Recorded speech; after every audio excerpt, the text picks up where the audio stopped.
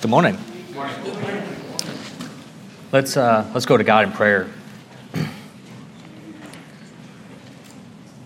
Father, you are a God who demands nothing less than perfection. And we come before you as a people who have nothing to offer except for what your Son has offered us, Father. We ask that you hear our petitions not because of anything we are in of ourselves, but because of who your Son is. And Father, we ask that you show us your word today. We desire to be a people who finish well. We desire people who, as we finish our race, we get to see the glorious face of Christ and his approval of the lives we lived. And Father, in order for us to do this, we need to know what it's going to cost us to follow Christ. And Father, we just ask that you open our eyes to what we need to be willing to give up if we want to be his disciple. We ask this in your Son's name. Amen.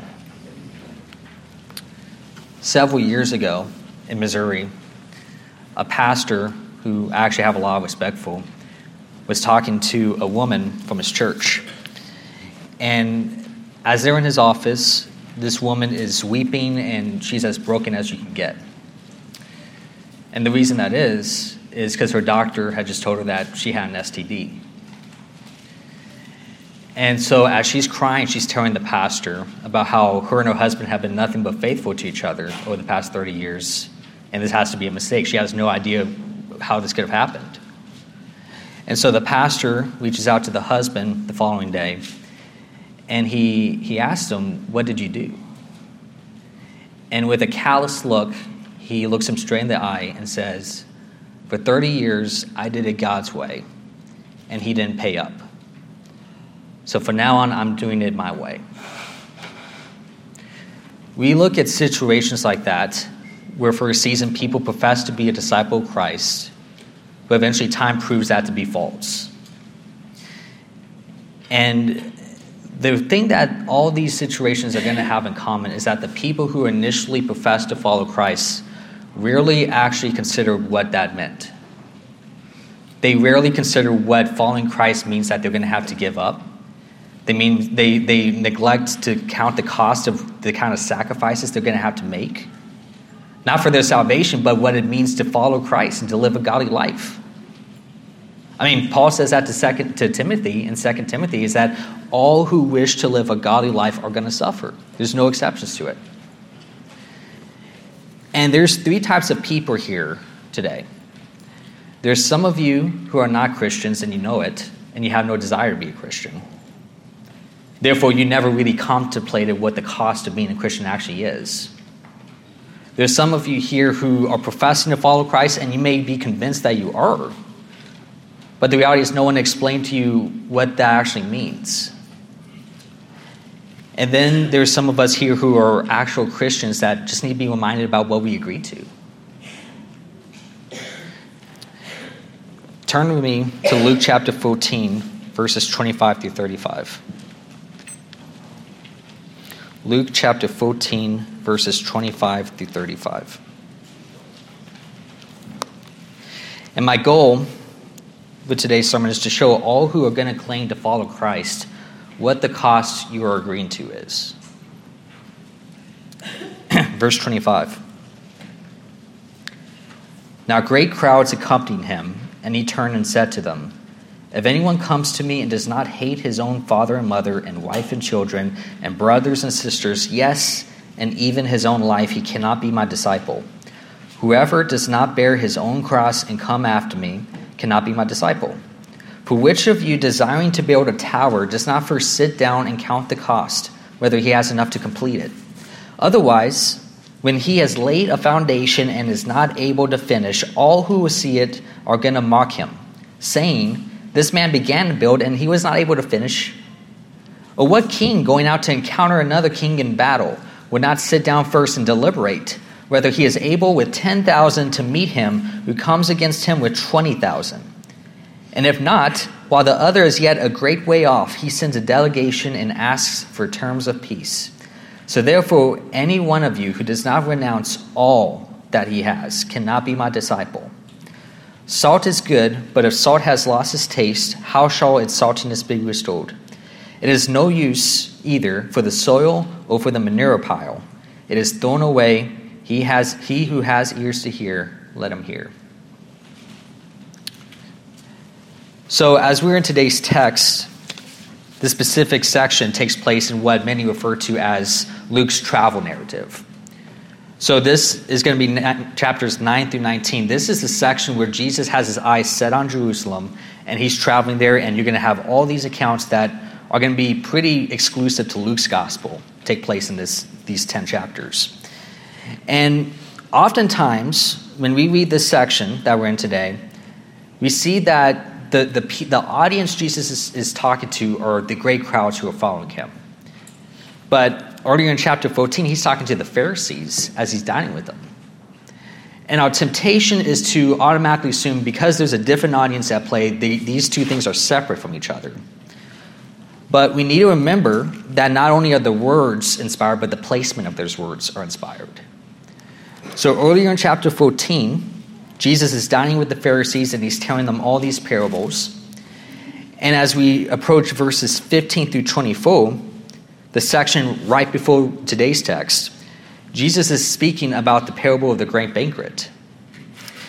And one thing you need to keep in mind as you read this parable is that the custom for the Jews during the day was that if you had a great feast and you wanted to have a party, you wouldn't send out one invite, you would send out two invitations.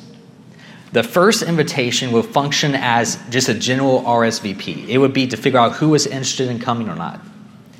But then the second invite would be what you sent out to those who said they were interested. And once the feast was ready, you would invite them to come.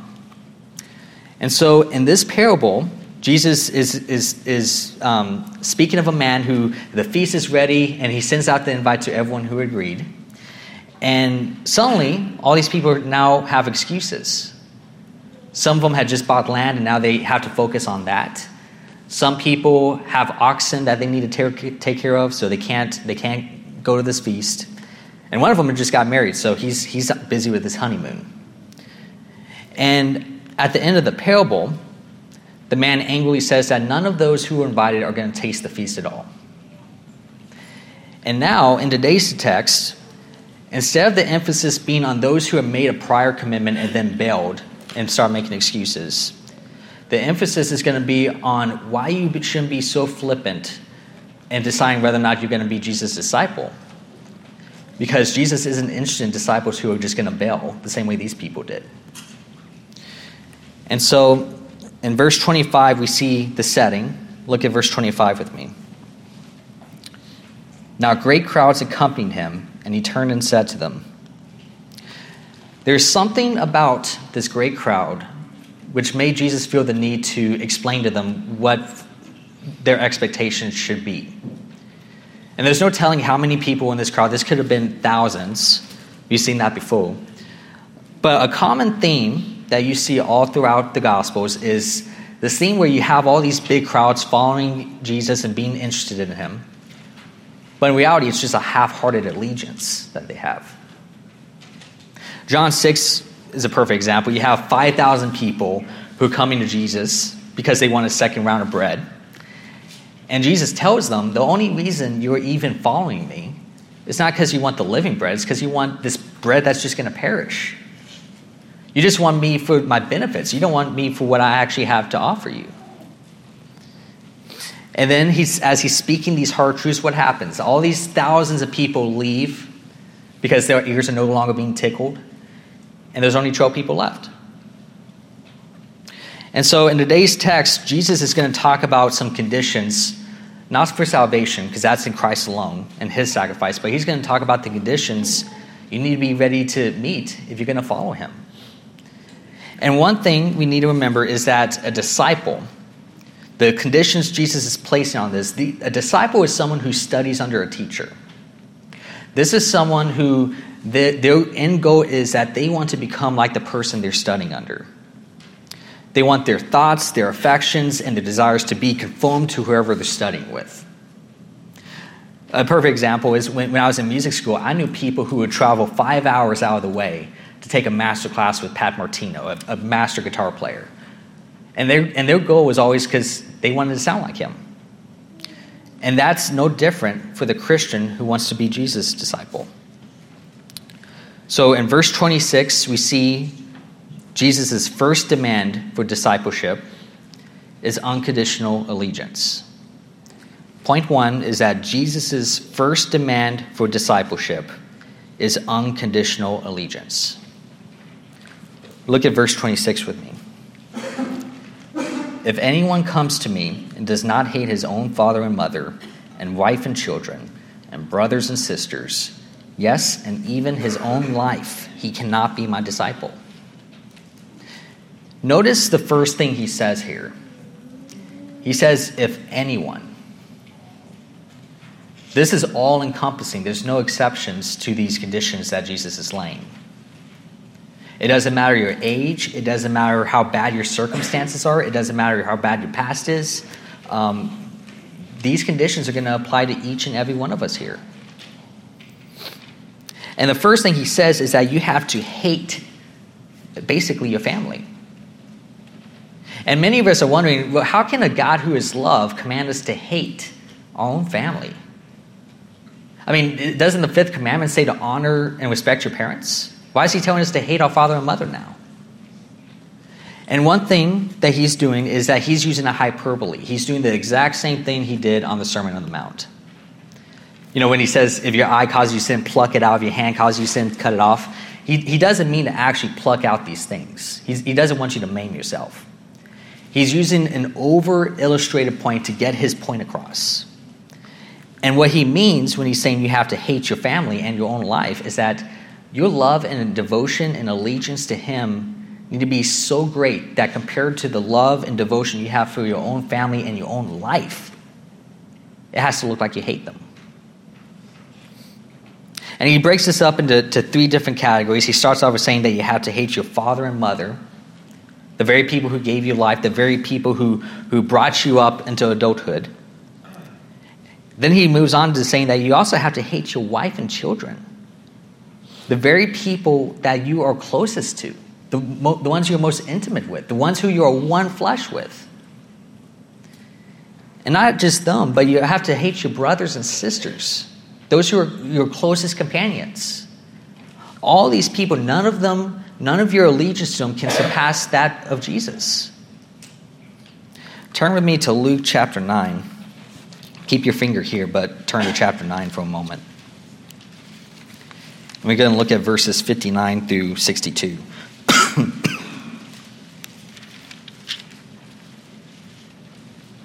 Luke chapter 9, verse 59.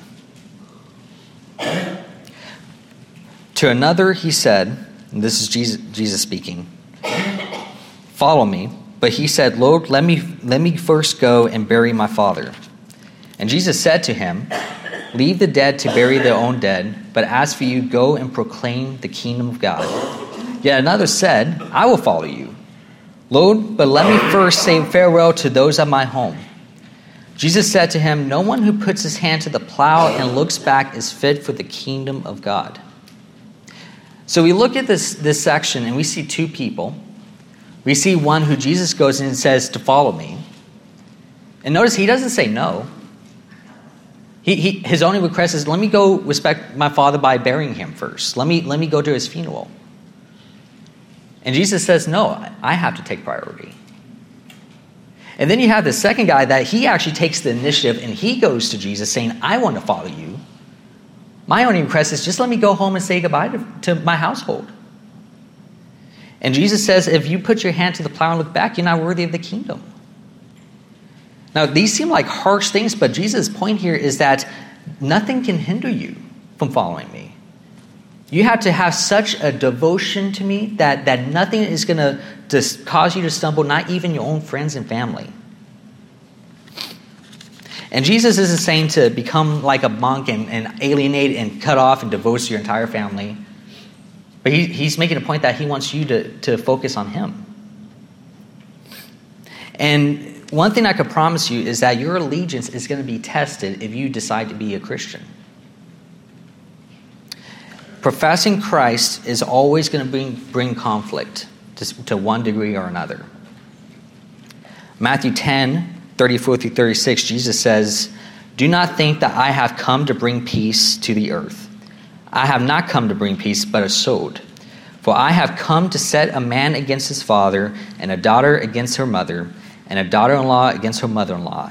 And a person's enemies would be those in his own household. Your own family, because of their degree of hatred for God, is going to hate you too if you decide to follow Christ. So much so that in Matthew 10:21, Jesus even says, brother will deliver brother over to death, and father his child.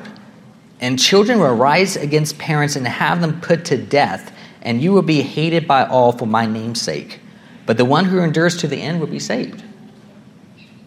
Meaning, it's not only unbelievers on the outside who are going to hate you. Your own friends and family are going to hate you. You have to be willing to give these relationships up. And that's a hard thing for us to fathom because of how pampered we are in America. But you look at other countries, and fathers will kill their own daughter for professing Christ. I heard of one account where when a woman was saved at 14 years old, for 3 months her family beat her relentlessly. And eventually they got so tired about hearing Christ, they turned her into the authorities, where she suffered 15 years in a labor camp where she was abused physically and sexually that entire time. That says a lot about the depravity of man, doesn't it? Where man's hatred for God surpasses the natural inclination that a mother has to love her own child. And the only way to avoid this kind of persecution is to compromise. It's to water down the gospel. It's to live in a way where when people look at you, they don't see someone who is a follower of Christ. They see someone who looks like them. And in America, we may not have to worry about being murdered by our family or friends. We may not have to be worried about being turned over to the authority. But what if it means your friends and family alienating you? What if it means them slandering you? What if it means just them being awkward whenever you go to family reunions or to hangouts? Luke chapter 6:26 says, woe to you when all people speak well of you, for so their fathers did to the false prophets. If unsaved people can be around you and not feel any conviction, that should concern you. And the very interesting about this is that Jesus is essentially saying that if you follow me, this may cost you your closest relationships. That's the complete opposite of what you see these cults do. See, one of the fear tactics that people like the Jehovah's Witnesses do is that they say, if you're going to choose to leave the Watchtower Society, your friends and your family are never going to talk to you, and you're going to sacrifice that. And the motivation is that they want to keep their numbers up, so they're going to try to keep you from leaving. And Jesus is doing the complete opposite. He's saying, you following me may be the very thing that causes you to lose these relationships. And not only must you hate your own family, your brothers, your sisters, your wife, your children, your husband, your wife, all those things, you have to hate your own life. The very thing that we are inclined to love the most. You have to renounce all your allegiance to yourself. You can no longer be the standard of what's right and wrong. You have to live off God's standards. So much so that you have to be willing to even die for him. Which brings us to our next point. Jesus' second demand for discipleship is for you to bear a cross. Look at verse 27. Whoever does not bear his own cross and come after me cannot be my disciple. You have to be willing to die if you're going to say that you follow Christ. And notice here, it says, bear his own cross. To all you kids here, your parents can't bear your cross for you if you decide to follow Christ. To all you adults here, if your wife is a Christian, don't think that her cross bearing is going to merit your salvation. We all have our own cross that God expects us to bear. And let me give some clarification on what the cross actually means. Because the way we picture the cross in today's age is it's a decorative thing that you put in your bathroom or on your necklace or you get a tattoo of. And this isn't how the people in the New Testament would see it. They would see it as a horrific, gruesome torture device. See, the Romans spent years perfecting this torture device. Their goal was to figure out how can we inflict the most amount of pain without granting the victim the sweet release offered in death. And this was such a painful thing that they had to create a whole other word just to describe it. That's where we get the word excruciating from.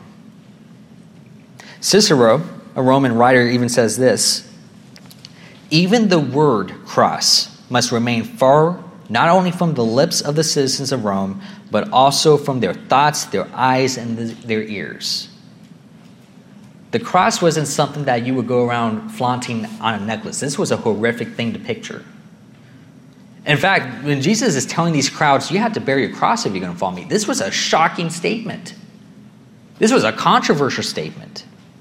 All these people that 1 second they hear a man who's preaching mercy, mercy, mercy, and he's giving all these pieces of bread out and doing all these miracles and healings. Now he's saying that you have to suffer. And that's no different from us, the people who often go to Jesus just because we think it's going to bring health, wealth, and prosperity. And the process, if you were crucified, this is what it looks like. It starts off with you being stripped naked. And you're tied to a post where you have Roman centurions beat you relentlessly with a device called a flagrum. The flagrum was something that had several strands of leather tied to it, and it had pieces of metal and bone on each strand. And the reason that is because they wanted to rip your skin apart and dig into the muscle and tear it out. And a single lash from a single strand of leather, this would be enough to cause you to need 20 stitches. Imagine a quarterback beating you with something like this. And after you were beaten with this, you were then given a cross to bear all throughout the city while you were still naked. And this wasn't a light piece of wood. This would be about 100 pounds. And it wasn't this nice, smooth, sanded down piece of wood. It was rugged. It was rough. You would get splinters from it. And not only are you carrying this, and not only have you just been beaten, but your skin on your back had just been torn to shreds. And now you have this piece of wood bearing on that, on your bare back. And as you're marching through the city naked, what do you think everyone around you is seeing? They're seeing a criminal who is just nothing but scum.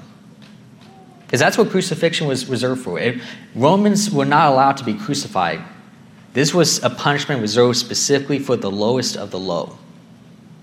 You would have people looking at you with no dignity. You would be no different from a piece of slime.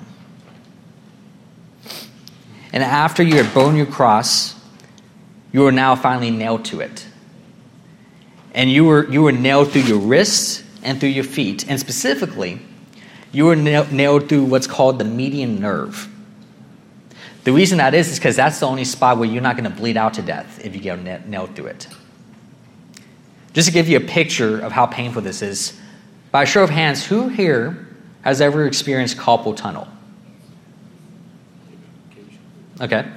The reason that hurts so much is because there's tissues in your arm that are swollen up where it's putting just a light amount of pressure against that nerve. Imagine having a stake driven through that nerve.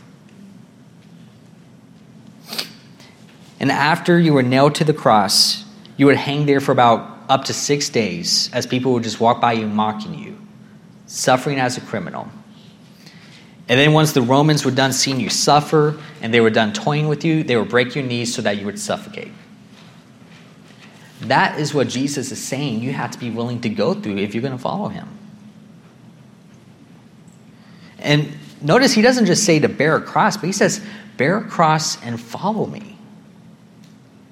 Jesus wasn't the only one who died on a cross that day. Those other two people, even the one who went to heaven, they were on the cross because of their crimes, not because they were following Christ. See, so often there are people that because they're trying to figure out a way to give purpose to their suffering, rather than going to Christ, they come up with this false gospel that says, Christ is, you don't need to necessarily have faith in Christ, you just need to make him feel bad for how bad you're suffering. Where because of the degree of suffering they have, they almost think that's good enough to get them into heaven.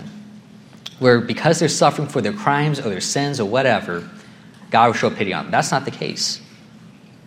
The cross you have to bear has to be an intentional cross. Matthew 5:10 says, "Blessed are those who are persecuted for righteousness' sake."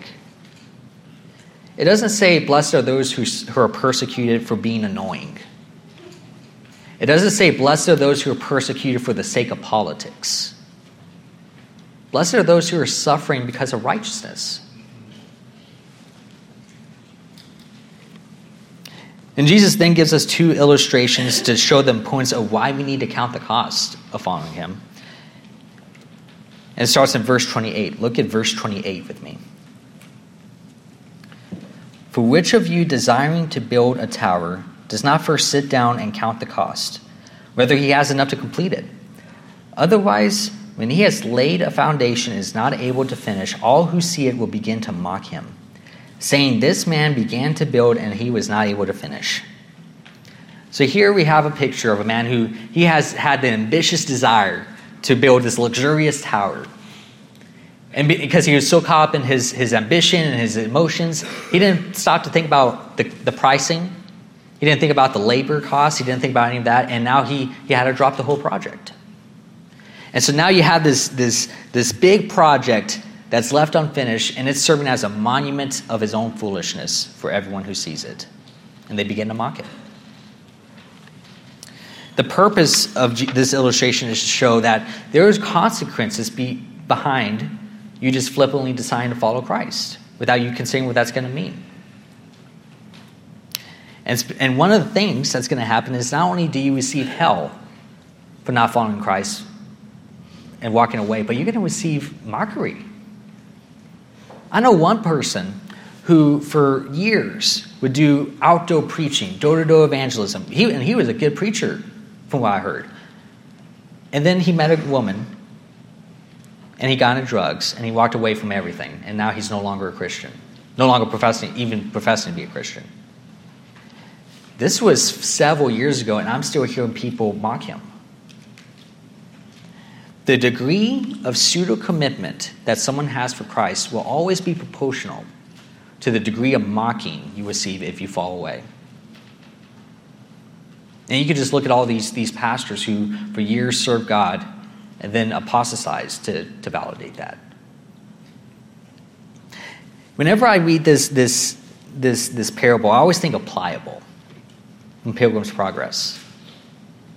For those of you who haven't read the book, Pliable is a man who after Christian had told him about how great the celestial city is and the wonders it has to offer and how there's no more suffering there, he got so excited and caught up in emotions, he didn't actually think about all the trials that he would have to go through to get there. And so he follows Christian, and within moments, what happens? He falls in the slough of despond, where after that little bit of suffering, he runs back home. And rather than everyone rejoicing that Pliable came back, they mock him. And so as we look around our nation today, we see a lot of Pliables. We see people that when you ask them, how did you get saved? What is the gospel? They usually would say, I was baptized. That's the gospel. I went to a revival, got really emotional, and I felt convicted, and I prayed a prayer, and now I'm saved. And the big reason this is because of a man named Charles Finney from the 1800s. This was the man who created the altar call. And this is what his theology said, is that if you really wanted to get people saved, Scripture wasn't enough. You need to wow up their emotions. And then once they get all emotional, you need to rush them to either the altar or the anxious seat, and you need to rush them into prayer, and then you can check it off your checkbox, and now they're saved. That's exactly why we don't do altar calls here, by the way. And the danger in Reformed circles like ours is that because we have such good theology, we like to debate. And oftentimes people think that just because they like to debate theology, just because they are willing to suffer a little bit of ridicule from those on the outside, that they're not pliable. Be careful about that. Spurgeon wrote a commentary on Pilgrim's Progress, and this is what he says about pliable. To tell the whole truth about Mr. Pliable, I must say that he began exceedingly well.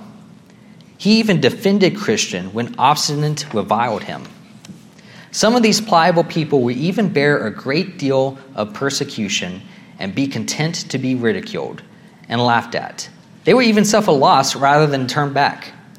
If they do this really for Christ's sake, it is well. But often it is only due to a desire to promote oneself as powerful and important, or to obtain something. They are prepared to make some small sacrifice, but only for the sake of winning heaven or escaping hell. Meaning, there are some people that the only reason they like theology and claim to follow Christ is because they like the status it gives them. Because it makes them feel smart. They like feeling like a theologian. But in reality, they don't care about Christ. They just care about avoiding the consequences of hell.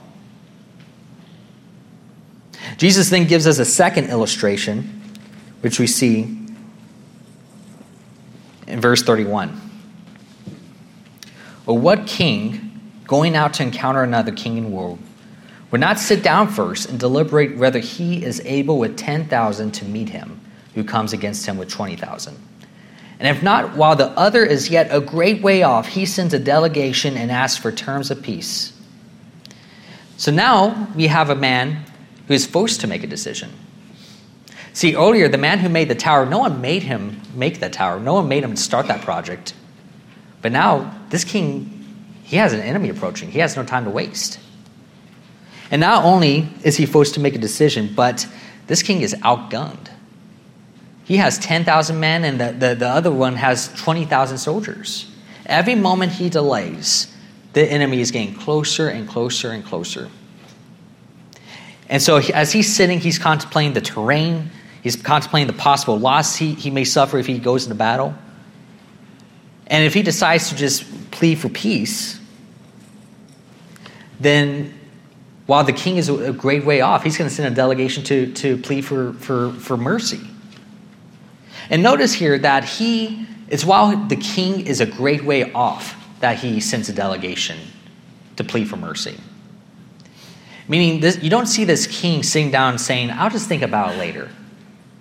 I'll count the cost whenever things get bad. I'll consider once he gets right outside the gate.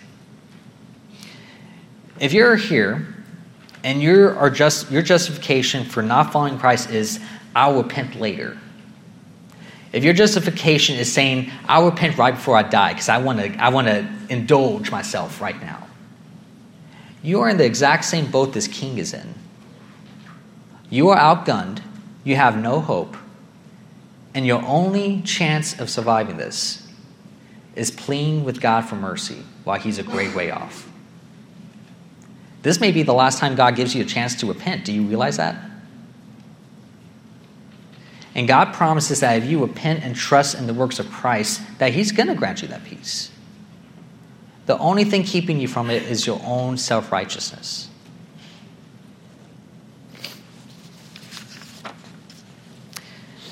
The third point, Jesus' third demand for discipleship is that you have to renounce all.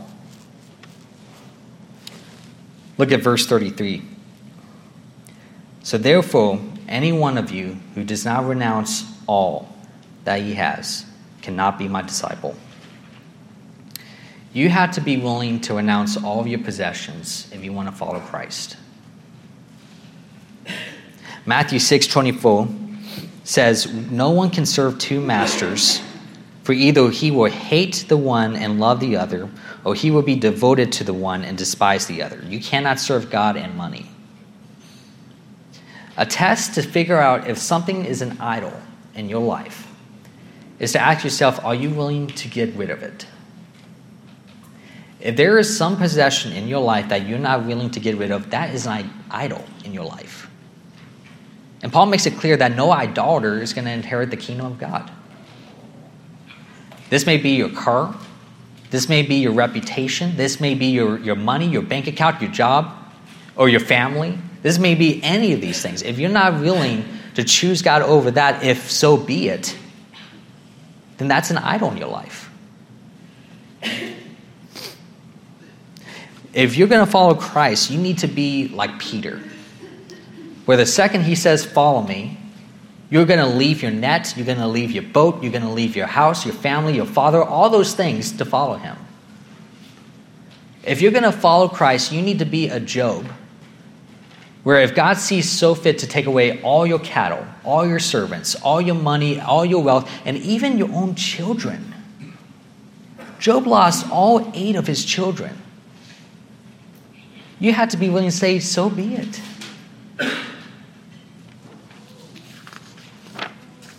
And not only must you renounce all your possessions, you have to renounce control over every area of your life. You have to renounce your ambitions. You have to renounce your thought life. You have to even renounce your affections.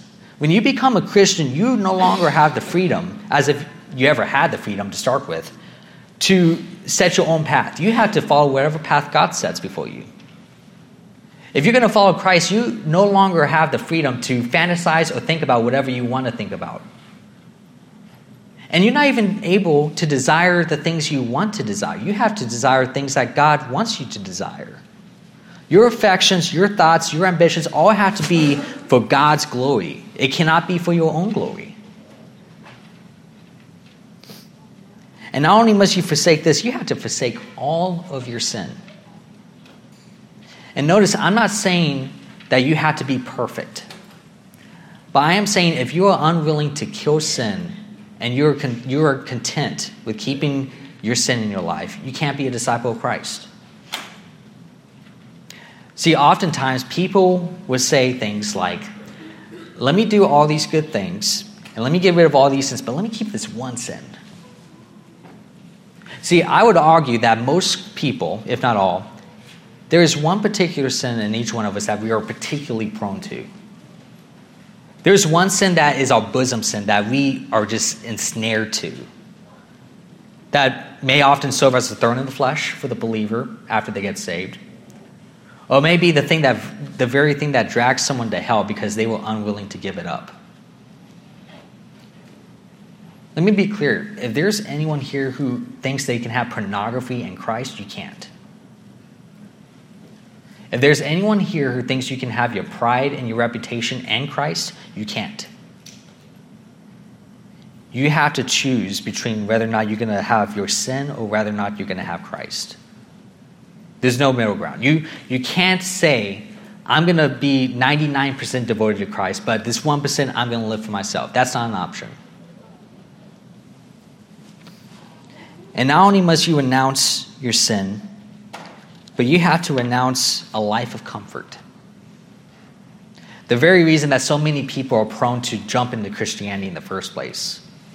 Because for some reason they think that it promises a life of comfort, of ease, of joy. I mean, the thing God promises is trials. Tim Pasma, one of the speakers at last week's conference, spoke about a 32-year-old woman who he was counseling, struggling with severe anxiety. And this is why she was struggling. 10 years ago, she gave birth, and her son, after he was born, had several strokes in his brain. But now he's confined to a motorized bed, and he has to eat through a tube. And not only that, but he had a permanent tracheotomy, so he can't even talk. This same mother recently learned, according to Pastor Pasma, that her parents have a rare heart disorder, a rare genetic disease, that nothing short of a heart transplant can fix. And its victims would not live past the age of 40. She just found out she has it. And here's the kicker. She's pregnant. She's not going to see her son's 10th birthday. Are you willing to have that kind of life if that's what God wants you to have? Because God didn't promise you a comfortable life.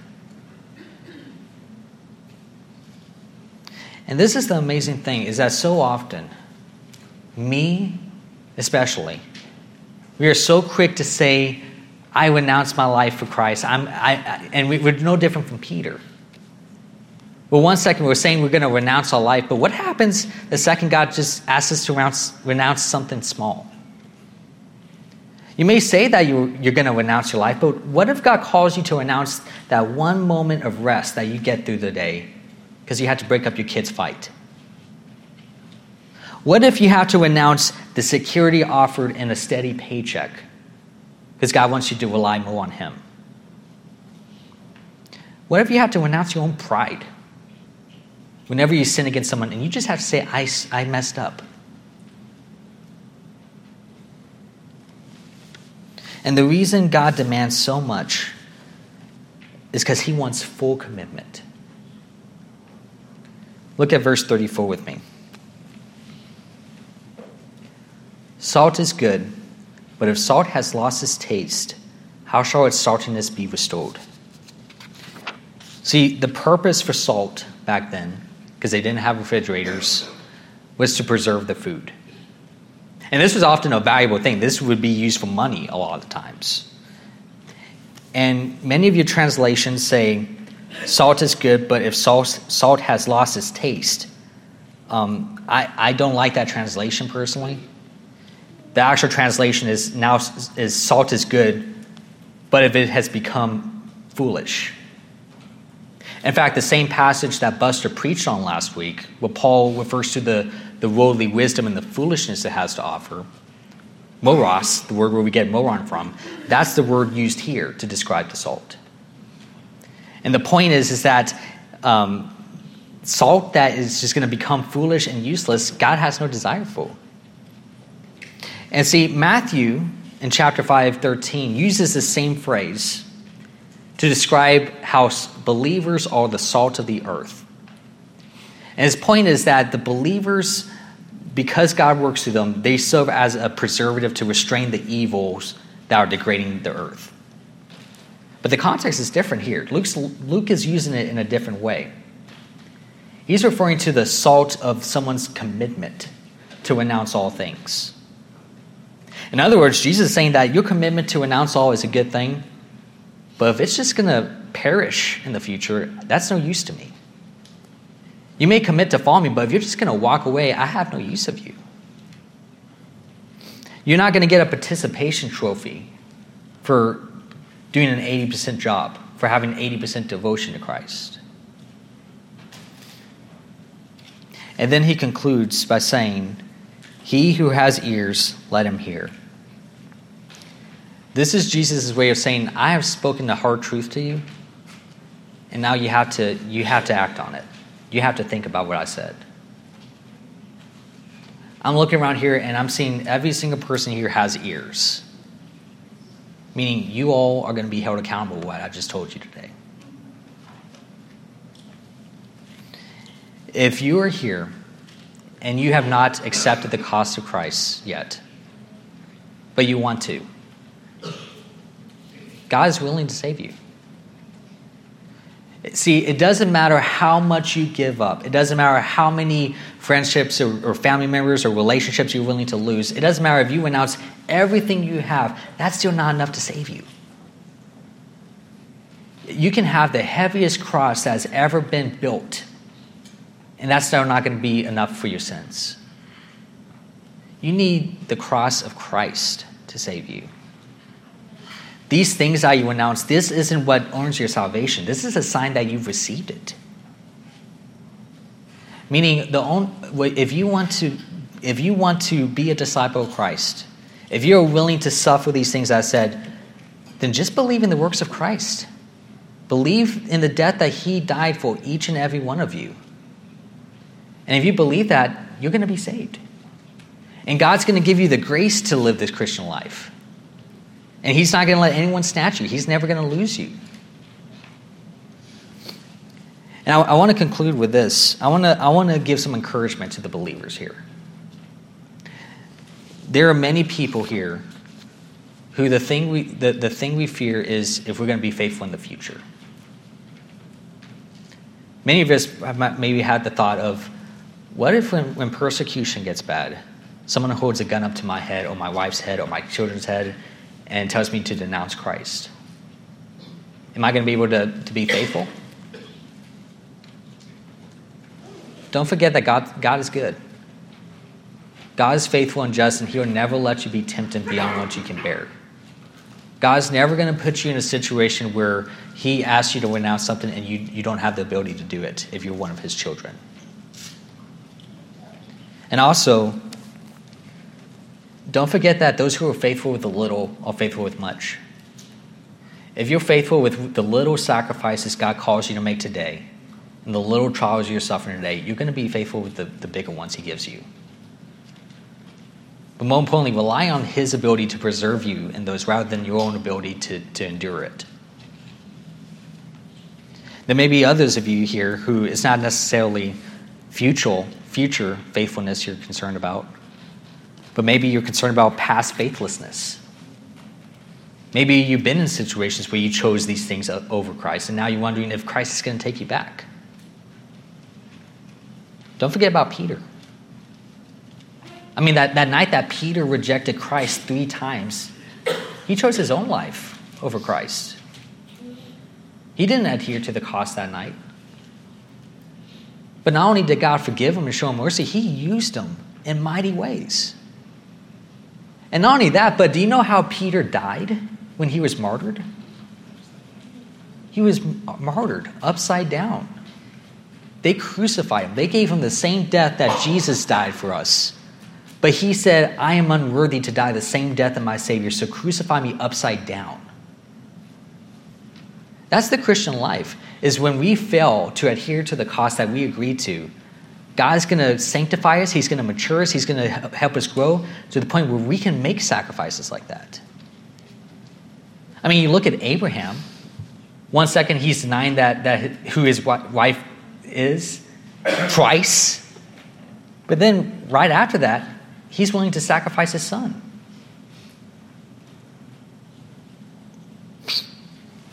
And there may be some of you who it's not future or past faithfulness that you're concerned about. Maybe it's just the present. Maybe you're here and you're so tired of having to crucify your flesh daily. You are stumbling over the cross that you are having buried. The thorn in your flesh is just pricking at you where you don't know if you can last another day. Let me close with this quote from J.C. Ryle. If any reader of this message really feels that he has counted the cost and taken up the cross, I bid him persevere and press on. I dare say you often feel your heart faint and are sorely tempted to give up in despair. Your enemies seem so many, and your besetting sins so strong, your friends so few, the way so steep and narrow, you hardly know what to do. But I still say persevere and press on. The time is very short.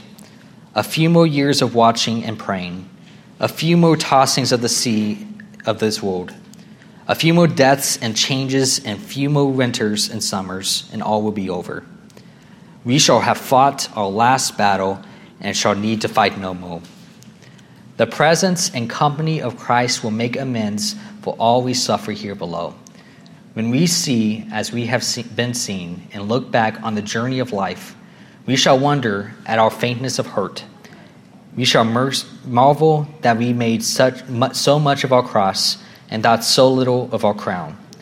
We shall marvel that in counting the cost, we could ever doubt on which side the balance of profit lay. Let us take courage. We are not far from home. It may cost much to be a true Christian, but it pays. We're going to partake in the Lord's Supper. And I want this to be a reminder for every believer here of not the cost that you paid to follow Christ, but the cost that he paid to save you. This grape juice and these stale crackers in this life are going to be a constant reminder for us that we are continuing on in this walk.